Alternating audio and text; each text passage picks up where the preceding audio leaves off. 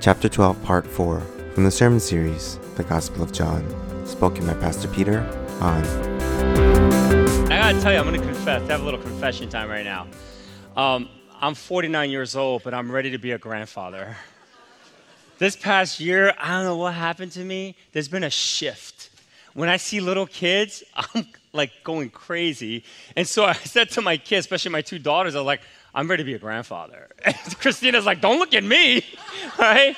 You got to wait a little bit. But I'm ready, and I'm so tempted to tell I will substitute teach when I'm not preaching at Metro Kids. I just want to hang out with these little kids. They're so cute. I don't know, this last year, it's been pretty crazy how God has just given me such a heart for these little ones.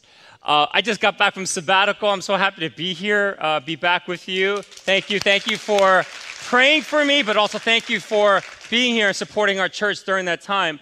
But when you go on sabbatical, it gives you an opportunity to really reflect about what I'm doing, being a pastor and the calling that God's placed upon my life.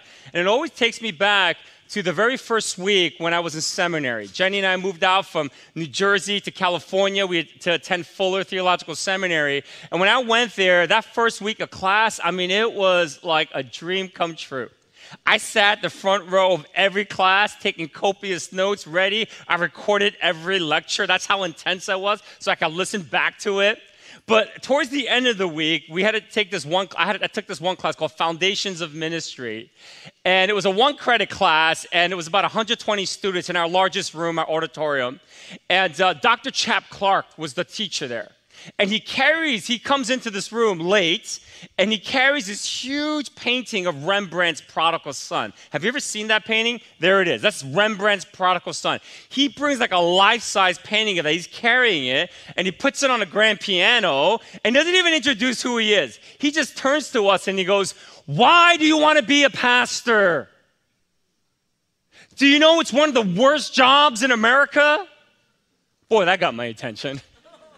He said the third worst job in America are the people who make dynamite. He says it's not good to work with gunpowder all day. And he said the worst job in America are loggers, those people who cut down trees because it has the highest mortality rate.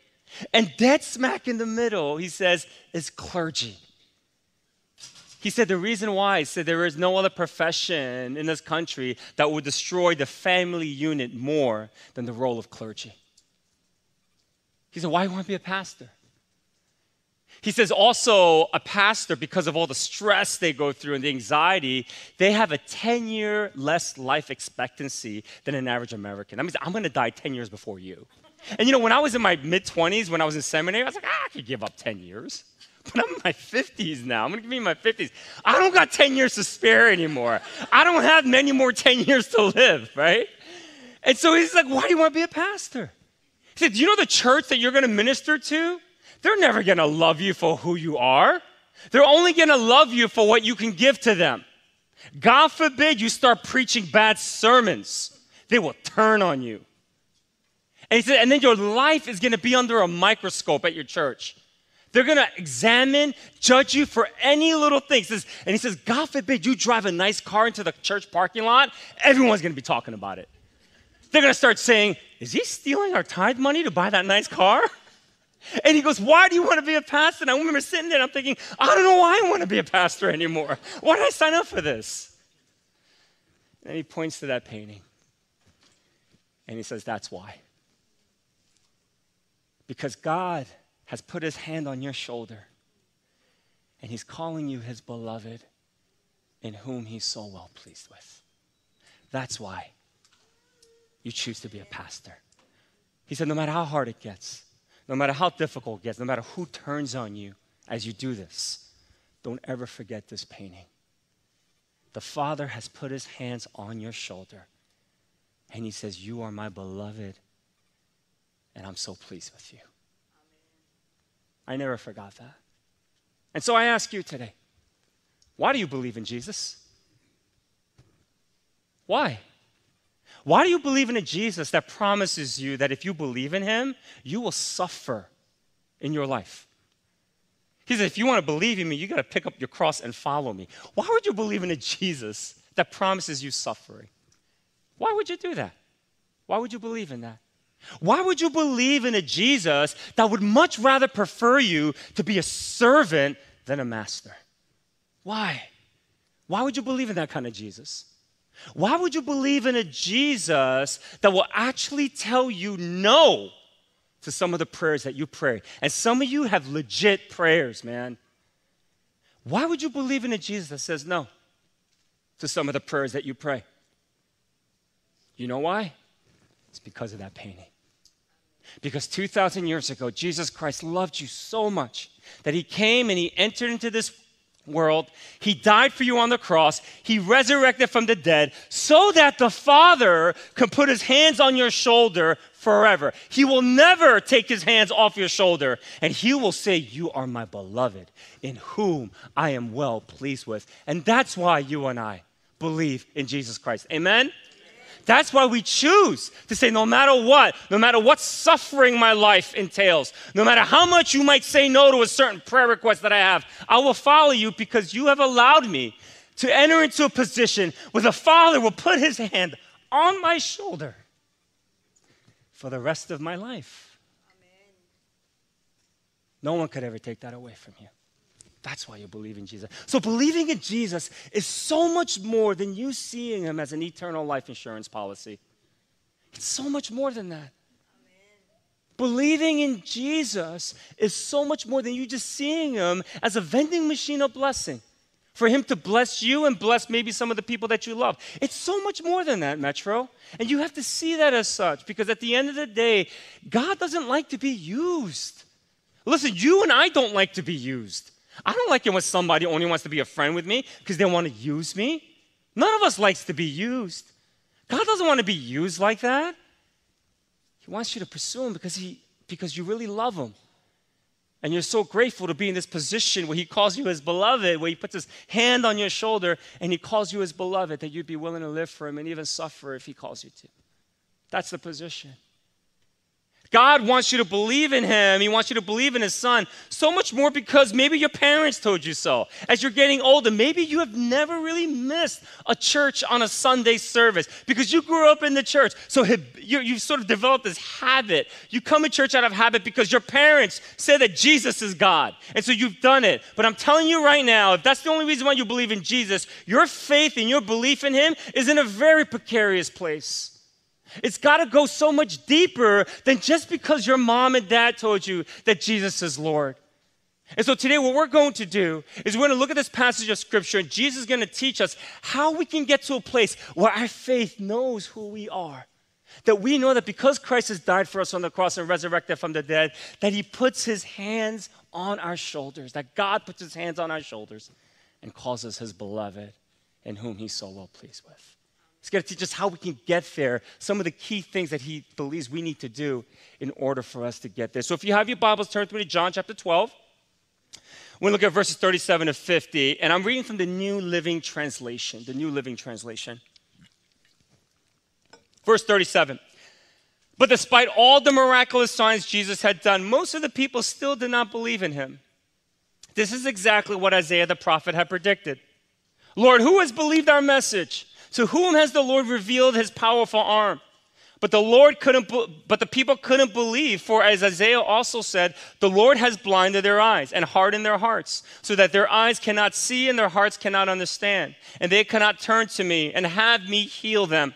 Isaiah was referring to Jesus when he said this because he saw the future and spoke of the Messiah's glory. Many people did believe in him, however, including some of the Jewish leaders.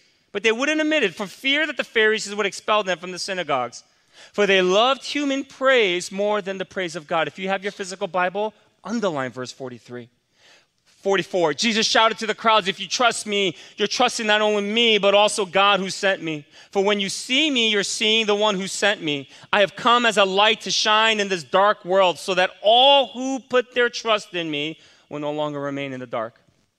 I will not judge those who hear me, but don't obey me. For I have come to save the world and not to judge it.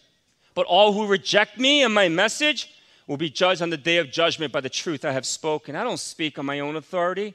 The Father who sent me has commanded me what to say and how to say it. And I know his commands lead to eternal life. So I say whatever the Father tells me to say. This is the word of God. Let's bow our heads for a moment of prayer. Lord, thank you for coming here 2,000 years ago to die for us on the cross, resurrect from the dead, so that the Father could put his hands on our shoulder once and for all and call us his beloved in whom he's so well pleased with. Thank you that nothing we do can ever take that away from us anymore because of your death and your resurrection. So Jesus, help us to believe. I pray that you would really help us to believe in you with all of our hearts, that our faith would be genuine. And so, God, I pray that you'll just guide us today. And I also pray that if there are any dark powers in this room right now, I bind it in the name of Jesus. Amen. And I command it to go where Jesus sends it. Be gone. So that the people of God can receive what you have for them today. It's in your name that we pray. And all of God's people said, amen. Amen. One of the most important things we got to establish before we can kind of move on and talk about how do we and I sort of produce a genuine faith in Jesus is we got to first focus on this Isaiah reference, okay? Now, many of you have seen this reference before, verse 37. But despite all the miraculous signs Jesus had done, most of the people still did not believe in him. This is exactly what Isaiah the prophet had predicted. Lord, who has believed our message? To whom has the Lord revealed his powerful arm? But the people couldn't believe, for as Isaiah also said, the Lord has blinded their eyes and hardened their hearts, so that their eyes cannot see and their hearts cannot understand, and they cannot turn and have me heal them. Isaiah was referring to Jesus when he said this because he saw the future and spoke of the Messiah's glory. When reading this reference in Isaiah, so many times it might appear that God is the one who single-handedly blinds some people to not believe in Jesus, and he lets some people see who Jesus Christ really is. Some of us take this passage, and if you believe in predestination, which is a theology of a salvation that John Calvin popularized, this idea that God actually chooses some to believe in him, but God also chose people not to believe in him. Right? I don't prescribe to that theology. That's really not an accurate picture or an understanding of this passage. You see, what this passage is really about is simply this. God just knows. He knows who's going to say yes to him, and he knows who's going to say no to him. He understands that, and he knows it, right? But the real warning of this passage is simply this. When the revelation of Jesus Christ comes upon your life, and you choose not to believe, you will live in the default state of our world, which is darkness. That's the warning that we get in this passage. That darkness is absolutely real. That you and I, some of us here today, we're living in that darkness. And I would say, yes, you can believe in Jesus Christ to a certain extent and actually live in darkness. Some of you have encountered that, and it's not fun. It's hard. It's a difficult place to be. We don't have to look very far to see how dark the world in which you and I live in today when we look at the wars that are breaking out between Israel and Hamas and Palestine. We see this.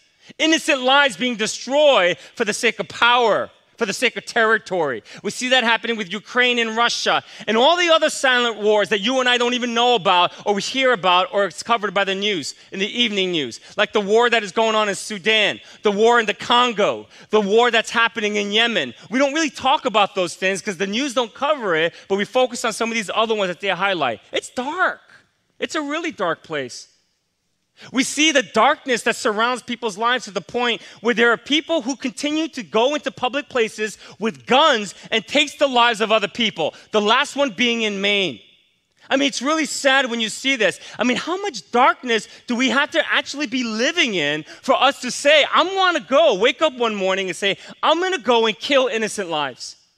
That's dark. That's there. That's the reality. The greatest disease our world is facing today isn't necessarily any virus, but it's this disease of loneliness. And as a result of that disease, many of us have become toxic people. You're toxic. People can't be around you because of your toxicity. And because of that, you're more lonely than you've ever been. And God never created us to be that. And so that causes mental illnesses. That causes just contemplation of whether I should even be here or not. There's deep, deep darkness that happens many times. And many of us, we've experienced that. I've seen with my own eyes, even people that are very close to me, that we've decided to say no to the people we love the most for the sake of greed and success. And that's dark when our lives get to that place, when rather than presence us being present with our families, that we choose to work so hard so that we can become successful, so that we can present them with presence. It's a dangerous place for us to be. It's a dark place. I can go on and on and on. If we're not careful, we will get consumed in darkness. And so the only way out of it that Jesus teaches us in this passage is him. He's the only way. It's a true, genuine belief in a God who came here 2,000 years ago, died for you and I on the cross, resurrected from the dead, so that the Father can put his hands on your shoulder and call you his beloved. How do we truly believe in a God like that? Two things we learn in this passage. The first one is this: you got to overcome your fear of people. If you want to really have a genuine belief, you got to overcome your fear of people. Verse 42, many people did believe in him, however, including some of the Jewish leaders, but they wouldn't admit it for fear that the Pharisees would expel them from the synagogue, for they loved human praise more than the praise of God. Fearing people is a real thing. Every single one of you in this room, you have some people that you fear, right? That you fear in your life. And we find that in this passage in the Gospel of John, in John chapter 3. Remember Nicodemus? Nicodemus was a Pharisee, and he actually believed in Jesus. Only to a point. He couldn't fully, genuinely believe in Jesus because he was too afraid of his colleagues. He was afraid that he would be rejected. He was afraid, he's like, what am I going to do then if I become a disciple of Jesus Christ? Because Jesus invited him to be a disciple. He didn't know what else he would do. Why? Because Nicodemus found this identity in his title. He found his identity in his vocation. And I'm telling you right now, if you've today, because we work 40 hours at least, we put into work, if you find your identity in your vocation, you're never going to be able to see yourself as a beloved child of God. You're never going to be able to have a real genuine belief in who Jesus Christ is. Nicodemus found his identity in being a Pharisee, and even though he believed in Jesus, he couldn't give himself fully to him because he was afraid of the people. He longed for their approval. You and I do the same. We long for the approval of other people. And because we long for their approval, there is actually a deep-seated fear that if we don't do what they want us to do, they're going to reject us. They might do something worse. How many times have we done that in dating relationships? Where because we're so afraid that this guy or girl will break up with us if we don't give our bodies to them sexually, that they might actually break up with us. And so what do? We compromise our own faith and we engage in premarital sex. We do that. How about some of us at work, right? How many times have we compromised our integrity and our character so that we can please our bosses and we can get promoted and be successful? How many times have we done that? How many times have we flirted at work with people we shouldn't be flirting with and maybe doing things we shouldn't be doing, all because of this idea of because we're afraid of other people and we want to also please other people? When you and I long for human affirmation and for their praise, then I want you to know that fear has been marinating deep within our hearts for many years. And it's going to become the greatest impediment for you to fully believe and have genuine faith in Jesus Christ. Because you long for people's approval. And so we got to get to that place where we can overcome it, all right? Now, guys and gals, I just want to let you know, this doesn't give you permission to be a jerk. You can't be like, well, I don't care what anyone thinks anymore. I'm not going to live for people's approval, so I'm just going to be a jerk. No, you can't be a jerk. You're not called to be a jerk. You can't be this person that just goes around hurting other people. That actually reveals something real deep and dark about your own life when you're actually doing things to hurt other people constantly. That's not a good place to be, all right? And so what does that look like? What does a Christian look like when they're not afraid of people? You know what it is? One thing. It's somebody who openly shares their faith with other people. Somebody who's not afraid to do that. Somebody that will actually be open to that. Can I just ask you, some of you guys are managers, executives, leaders at your work, student leaders at your schools. Do people know that you're a Christian? Do you openly share that? Or do you kind of keep it hidden and you don't want people to really know that you're a follower of Jesus Christ? Do you keep that hidden and it becomes secret? See, the question that I want to ask every single one of you is this: why are you privatizing your faith? Why have you chosen to privatize your faith? What is the reason behind that? You got to ask yourself that question. Why don't you want people to know that you're a Christian, right? Because it happens very organically. If you're in relationships with people, there are many opportunities for you just to be honest and let people know, that you're a Christian, but it's not just about knowing. Do you realize that perhaps God could use you through your testimony of how he's impacted your life to really help somebody to maybe come to know Jesus Christ through it? Do you ever realize that? See, that's how you get a heart for people. You get a heart for some people, and don't ever underestimate the power of your testimony of what God has done in your life. Some of you are saying, well, you know what, Peter? I don't know if God's really done much in my life. That might be because you've privatized your faith too much. You're not genuinely seeking him. Will you be open? Will you be willing to go public with your faith in that way? You see, some of you, you read, the Beatitudes and the Sermon on the Mount, and Jesus says, pray in secret, give in secret. So you're thinking, well, it's good to privatize our faith. When Jesus was teaching that in the Sermon on the Mount, he was basically saying, don't make this about you. Don't pray so that you can show off how spiritual you are, right? Don't give money because you want people to see how much you're giving so that you can get more glory than me. That's when you privatize your faith. That's not what Jesus is talking about here. He's saying, why are you ashamed of me? How come you don't let people know who I truly am and what I mean to you? What's really going on? What's underneath that prevents you from being open about who I really am? You see, when we don't do that, when we're not really honest and we openly share that we're followers of Jesus Christ, then what begins to happen is you start to live your life according to lies, or maybe sort of creating this imposter image of who you really are. And I'm telling you, God doesn't bless your lies. He'll never bless the lies that you try to convince other people of. He only blesses the truth of who you are. Amen? And so you and I have to be willing to live within that and be honest about it. I'm not saying you got to like go crazy, but think about maybe one or two people right now at your jobs, at your schools, in your family, that you can say, you know what, this week, Peter, I'm going to just say that I am actually a Christian. I'm going to say that I actually do follow Jesus Christ and that he does actually really mean a lot to me. That would be wonderful if you and I could do that, because I know we live in a culture that says you should never talk about your faith. Separation between church and state. I'm saying, you know what? I get that, but the people you have a relationship with, you don't have to privatize it so much. You got to be open, because if you're not, look what happened to some of these Jewish leaders. They long for the praises of people more than the praises of God. And I hope you and I never get to that place, because if you get to the place where you long for the praises of people more than the praises of God, you are living a very dark life. And that is a dangerous place to be. It really is. Some of you, I'm going to step on some toes. You need to actually openly share that you are a Christian at work to keep you more accountable to your sinful nature.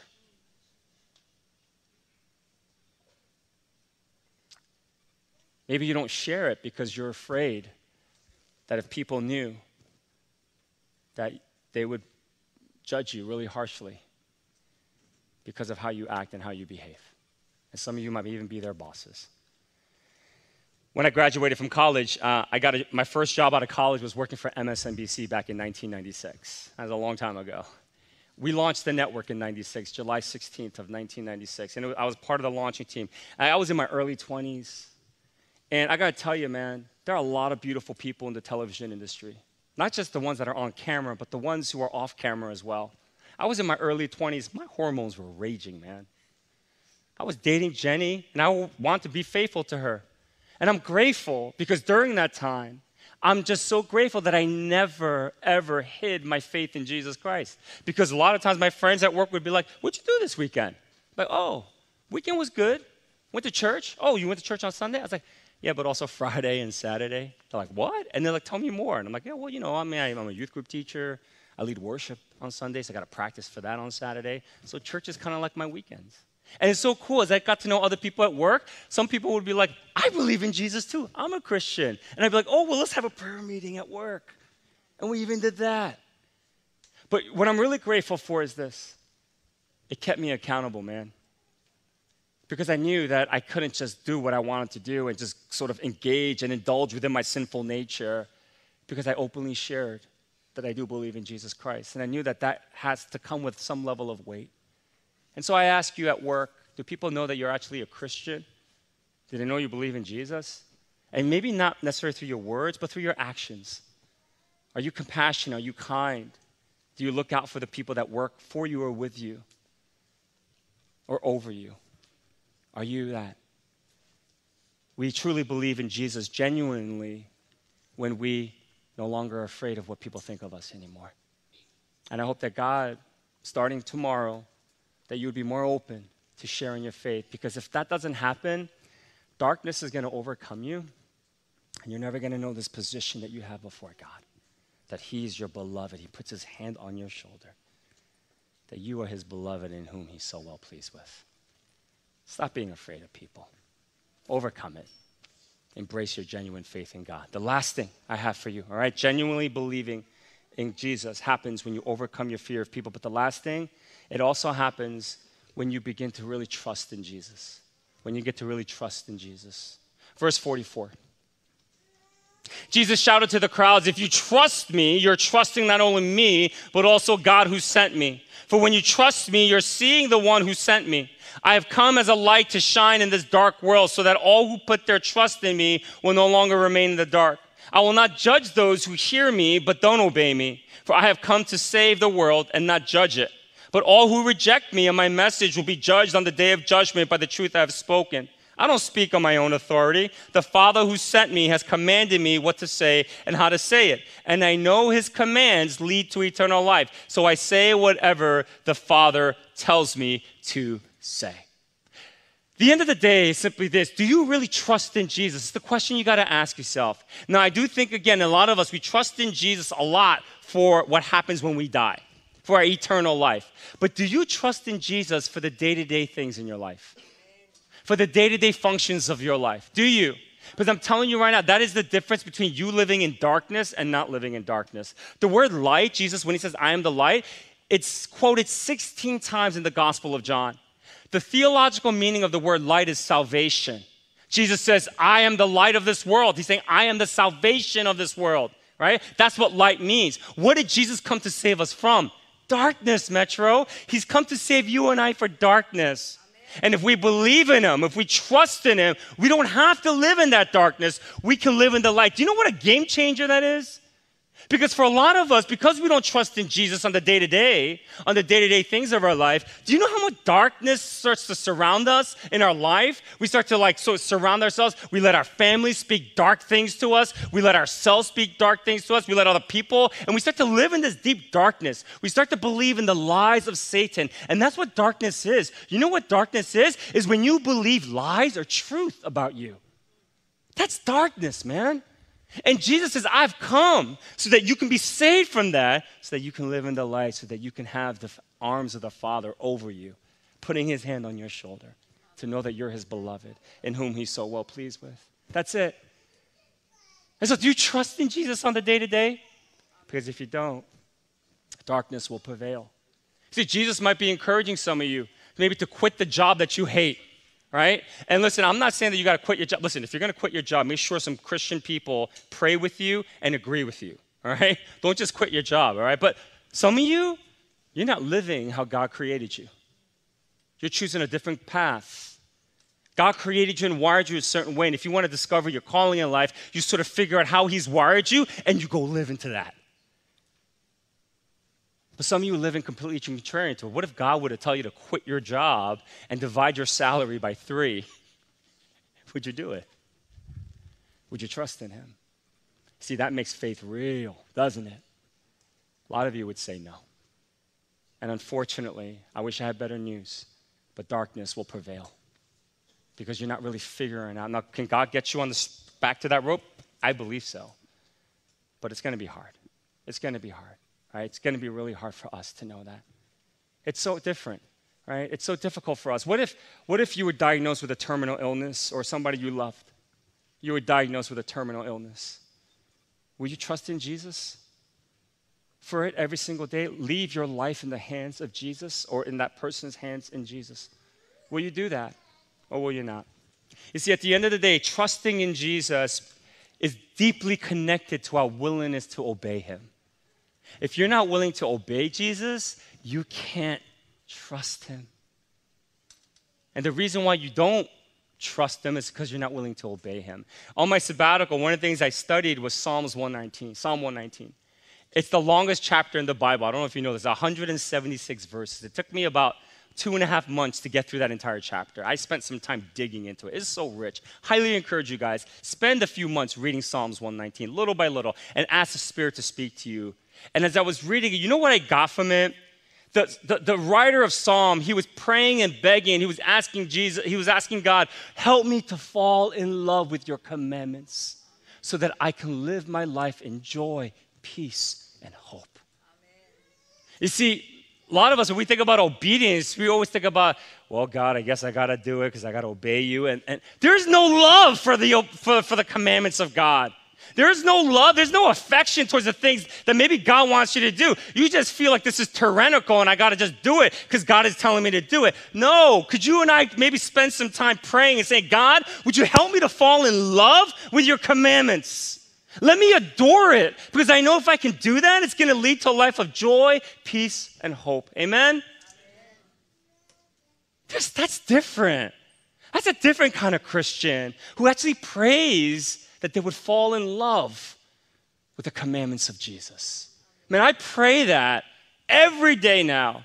I have a set, like 5 or 6 things I pray for every day. It's one of the things I pray for. I say, God, help me. Jesus, help me to fall in love with your commandments. Because when you love the commandments of God, you will obey. And you'll live in the light. You won't live in the darkness. Your hunger to be in the light. And then you'll be able to see the darkness that other people live in much clearer. And you'll be able to navigate your life when really dark things happen. You're going to be able to navigate it much better because if you don't, it's really tough and it's really hard. I meet a lot of Christians, I really do, who are living in such darkness. They're living in darkness because their belief in Jesus is not connected to their trust in Jesus. That's the problem. And if your belief in Jesus is not connected to your trust in Jesus, is not connected to your ability to obey him when he's telling you to do certain things, then you're going to be struggling and you're going to live in darkness. And so today I ask you again, do you trust in this Jesus? Do you trust in this Jesus who came here 2,000 years ago to die for you on the cross, resurrect from the dead, so that the Father can put his hands on your shoulder and call you his beloved? Amen. Will you pray that you would fall in love with his commandments so that you would actually long to obey him and that you will no longer let your sinful nature take over? Because, man, I'm almost 50, but I'm so sick and tired of my sinful nature messing me up. I mean, it still does. It does. But I'm so sick and tired of it. So I've been praying that I fall in love with God's commands. So this was the best sabbatical I've ever been on. I've been on 5 or 6 sabbaticals. This was my best, by far. I was able to just connect with some of my closest friends. Jenny and I went to Asia, just the 2 of us. We now, not that we don't love our kids anymore, but we don't want to bring our kids anymore when we go away. All right? We've bought them enough. We're done. All right? We'll bring them once in a while, but I'm like, honey, it's you and me now. Forget them. All right? Forget them. So anyway, we enjoyed Asia for 10 days together. We had such a great time. It was just really cool, really cool. But the sabbatical also had some hard moments. And it's with my family, with my 2 sisters. They're going through a real difficult season in life. And during the summer, my sister Susan came to my house. She's the second, she's the middle child. I'm the youngest, Ellen is the oldest, Susan is the middle child. She came over to my house. I think I got a picture of Susan. There's Susan. That's her. She came over to my house, and she was limping. She was really struggling to walk. And I said, what happened? She said, well, I fell. I was like, I fall all the time. I get it. But her husband said to me, he goes, no, Peter, she's going blind. She can't see at night. And I'm like, what are you talking about? It's like, she just can't see. She falls because she cannot see. And I remembered years ago, I took her to an eye doctor, and she was diagnosed with glaucoma. And I know that if you have glaucoma, you have to put the drops in your eyes regularly, otherwise it will get bad. And so I asked her, I said, hey, do you put the drops in your eyes? She said, no. I haven't done that in over a decade. I said, oh, that's not good. So I called a friend of mine who is an eye doctor, and I said, hey, would you please see my sister? I just need to get an update on what's going on. And so I brought her in. He checked her out, and he said, well, her left eye is completely blind. Her right eye is bad. The pressure is so bad that I can't even recommend surgery because then it will almost certainly make her blind fully. He said, let's just put these drops on her. I prescribed a very high medication. Let's see what happens in 6 weeks, see if the pressure goes down. I said, okay. 6 weeks, brought her back. She put the drops on. He looked at her eyes, her right eye, and says, no, it was marginally better. And so he said this. He said, Peter, I just want you to know, your sister is going to go blind. I don't know when, but she will go blind. And I remember just looking at her there, and I saw her, and just my heart broke for her. Went in the car, and her husband was in the car, and a 25-year-old son who's autistic was in the car as well. And I just told him, and I said, her husband's name is Smo. I said, Smo, you got to make reservations. You got to make preparations for this, because you're not going to be able to care for Pedro Jr. when she goes blind. We have to start making a plan, okay? And he said, sure. And her son was like so sad when he heard this. He was like, I can't believe my mom's going to go blind. He's highly functioning, so he understood what was going on. And I said, yeah. And as we were driving, my brother-in-law, Smo, said to me, he goes, sometimes my Junior, when he gets really upset and angry, he gets violent with Susan. And I said, what does he do? He gets violent with her. And I tell you, guys, I almost stopped that car. And I just want to open that back seat and get him out there. Now, he's big. He's 6'3", 400 pounds. He's a big kid. And there was such anger that I had towards him. Like, how dare you hurt your blind mother? And of course, I didn't do that, and I'm talking to him for about 15 minutes in the car, confronting him and saying, why would you do that to your mom? I know you get anxious. I know you get upset. But I said, promise me you'll never do it. And he did. And we're driving home, and I'm just starting to think, and I'm like, man, my sister, nobody has suffered more than her in our family. We grew up with a violent father in our home as a young kid, had to deal with that reality. And then she grew up with a learning disability, and trying to acclimate herself in a Korean culture is really difficult. She is invisible. Nobody ever saw her. She lived a marginalized life in a Korean community. She had to deal with that. She's going blind. And her older son is violent towards her.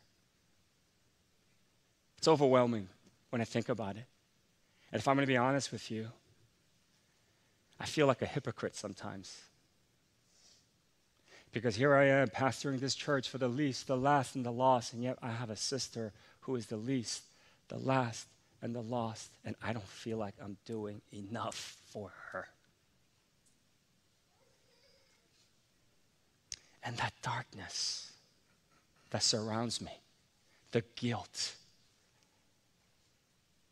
if I don't shift and say, I'm going to trust in you, Jesus, surrender her to your care, I don't know what I'm capable of or what I'm going to believe in myself. And I'm just so grateful that at this moment, at least, I'm able to give my worries and my trust and surrender my sister to the care of Jesus. And I believe within my heart of hearts that he will take care of her so much better than I could ever take care of her. That I'm not her savior, that Jesus is. And I'm praying for healing, yes, but I'm praying more importantly for her salvation. And I'm going to trust that she will come to know Jesus whenever God chooses to take her from this world. You see, when you and I go through dark things in life, if we don't trust in Jesus, that darkness is going to speak so many lies to us that we're going to start to believe they're true. And some of you have been living your life believing in lies about yourself. Will you believe in the truth today? Will you trust in Jesus? Will you trust that 2,000 years ago, Jesus Christ came and died for you on the cross so that the Father can put his hands on your shoulder and call you his beloved? It doesn't matter what you've done wrong. That is who you are forever. So will you live into that? Stop being so afraid of other people and trust in Jesus no matter how difficult your life might get for the present. It's my hope and prayer for you. Let's pray.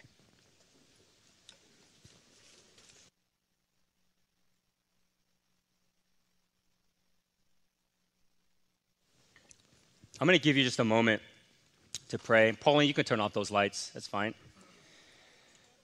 And I'm going to give you an opportunity to make a decision to genuinely believe in Jesus right now, that you will do that. That you would give yourself to him fully. I want you to think about who you could possibly share, openly share with this week at work, maybe at school, with your friends, that you actually believe in Jesus. No more are you going to be afraid of them because you fear their rejection. I want you to pray for that. I also want you to make a decision to say, I'm going to trust in you. Because some of you might be going through some real dark times right now, dark things in your family, dark things in your own life. And I'm telling you right now, if you don't trust in Jesus for the present, you're going to live in a very dark place where worry is going to become your idol and your God. And some of you have been kneeling and praising worry too much. It's a terrible God to be worshiping. Trust in Jesus. Trust that he's going to care for you no matter what. Trust that as long as you have him, you can go through any season in your life today. So I'm going to give you a moment to do that, and I'll pray for us. Go to him.